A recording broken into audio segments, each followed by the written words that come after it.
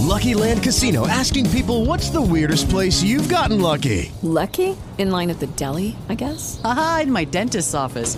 More than once, actually. Do I have to say? Yes, you do. In the car before my kids' PTA meeting. Really? Yes. Excuse me, what's the weirdest place you've gotten lucky? I never win and tell. Well, there you have it. You can get lucky anywhere, playing at LuckyLandSlots.com. Play for free right now. Are you feeling lucky? No purchase necessary. Void where prohibited by law. 18 plus. Terms and conditions apply. See website for details.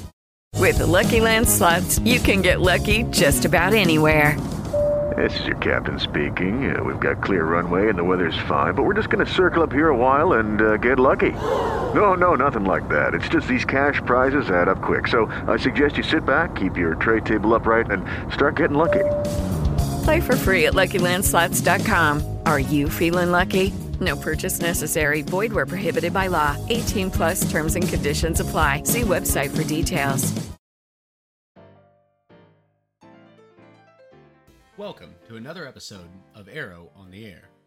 I'm your host, Zach Huffman, along with co-hosts Kerrigan Foster and Alex Barton. This week in the news, SEMO students grapple with the high cost of textbooks. It's no secret that higher education is an expensive affair. The price of textbooks, though, can be a surprise to new students. New books at the bookstore can range from $10 to, if you need Human Resource Management Essential Perspectives, $316.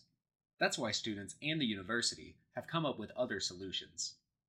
SEMO offers a long-standing textbook rental program that costs $35 per course. According to the Vice President of Student Life, Bruce Skinner, this is only possible because professors agree to use the textbooks for at least 2 years. This is a factor that has led some students to choose SEMO over other universities. Senior Business Administration major Amber Ortmeyer enrolled in SEMO partly due to textbook rentals. A lot of universities don't do a flat rate textbook rental, so that was like one of the huge selling points because it's going to be a lot cheaper of a fee because like other textbooks and other colleges, it'll be like a third of your tuition. Renting isn't the best option for all students. Graduate student Nicholas Callanan searches for the best prices so that he can keep his books, which he feels are vital to his career.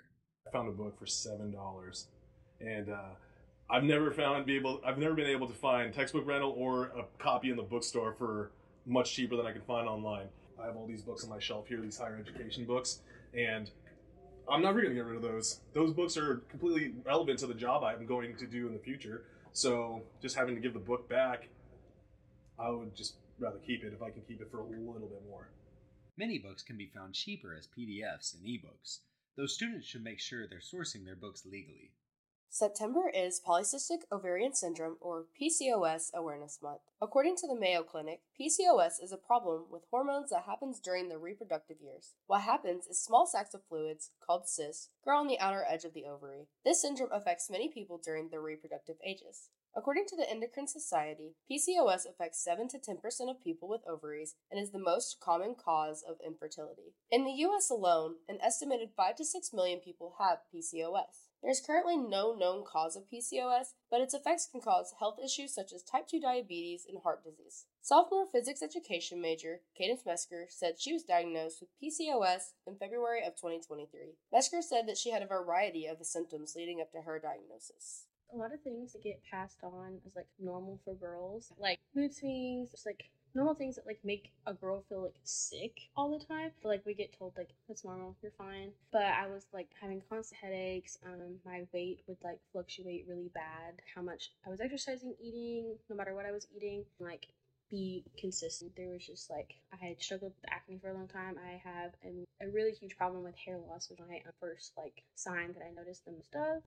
If you or someone you know is struggling with PCOS symptoms, contact the on-campus health clinic for further questions. With Arrow on the Air, this is Kerrigan Foster. Speaking of health concerns, Alex has a story covering water quality in Cape Girardeau. It's no secret that water quality woes have been making waves at Southeast Missouri State University and in Cape Girardeau. Students are not staying silent about their concerns regarding persistent boil orders, water pressure problems, and overall water quality. Over the past few years, SEMO students have been forced to adapt to frequent boil orders, disrupting their daily routines. These orders are mandated by the university authorities due to concerns over potential contaminants. Tyrell Gilwater, a senior majoring in business administration here at SEMO, shares his perspective, comparing the water in Cape Girardeau to his hometown of St. Louis, Missouri. The biggest comparison from St. Louis to Cape Girardeau is honestly the consistency.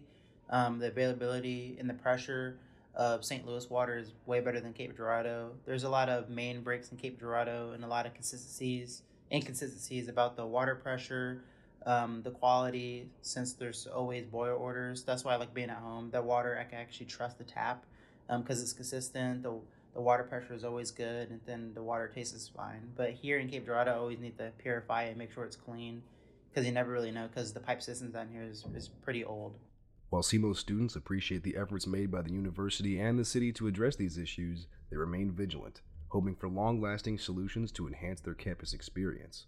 The concerns they voiced underscore the crucial need for reliable and safe water infrastructure in our university and community. That wraps up this week's Arrow on the Air. Thank you for listening, and if you want to hear more from the Arrow, check out southeastarrow.com. Until next time,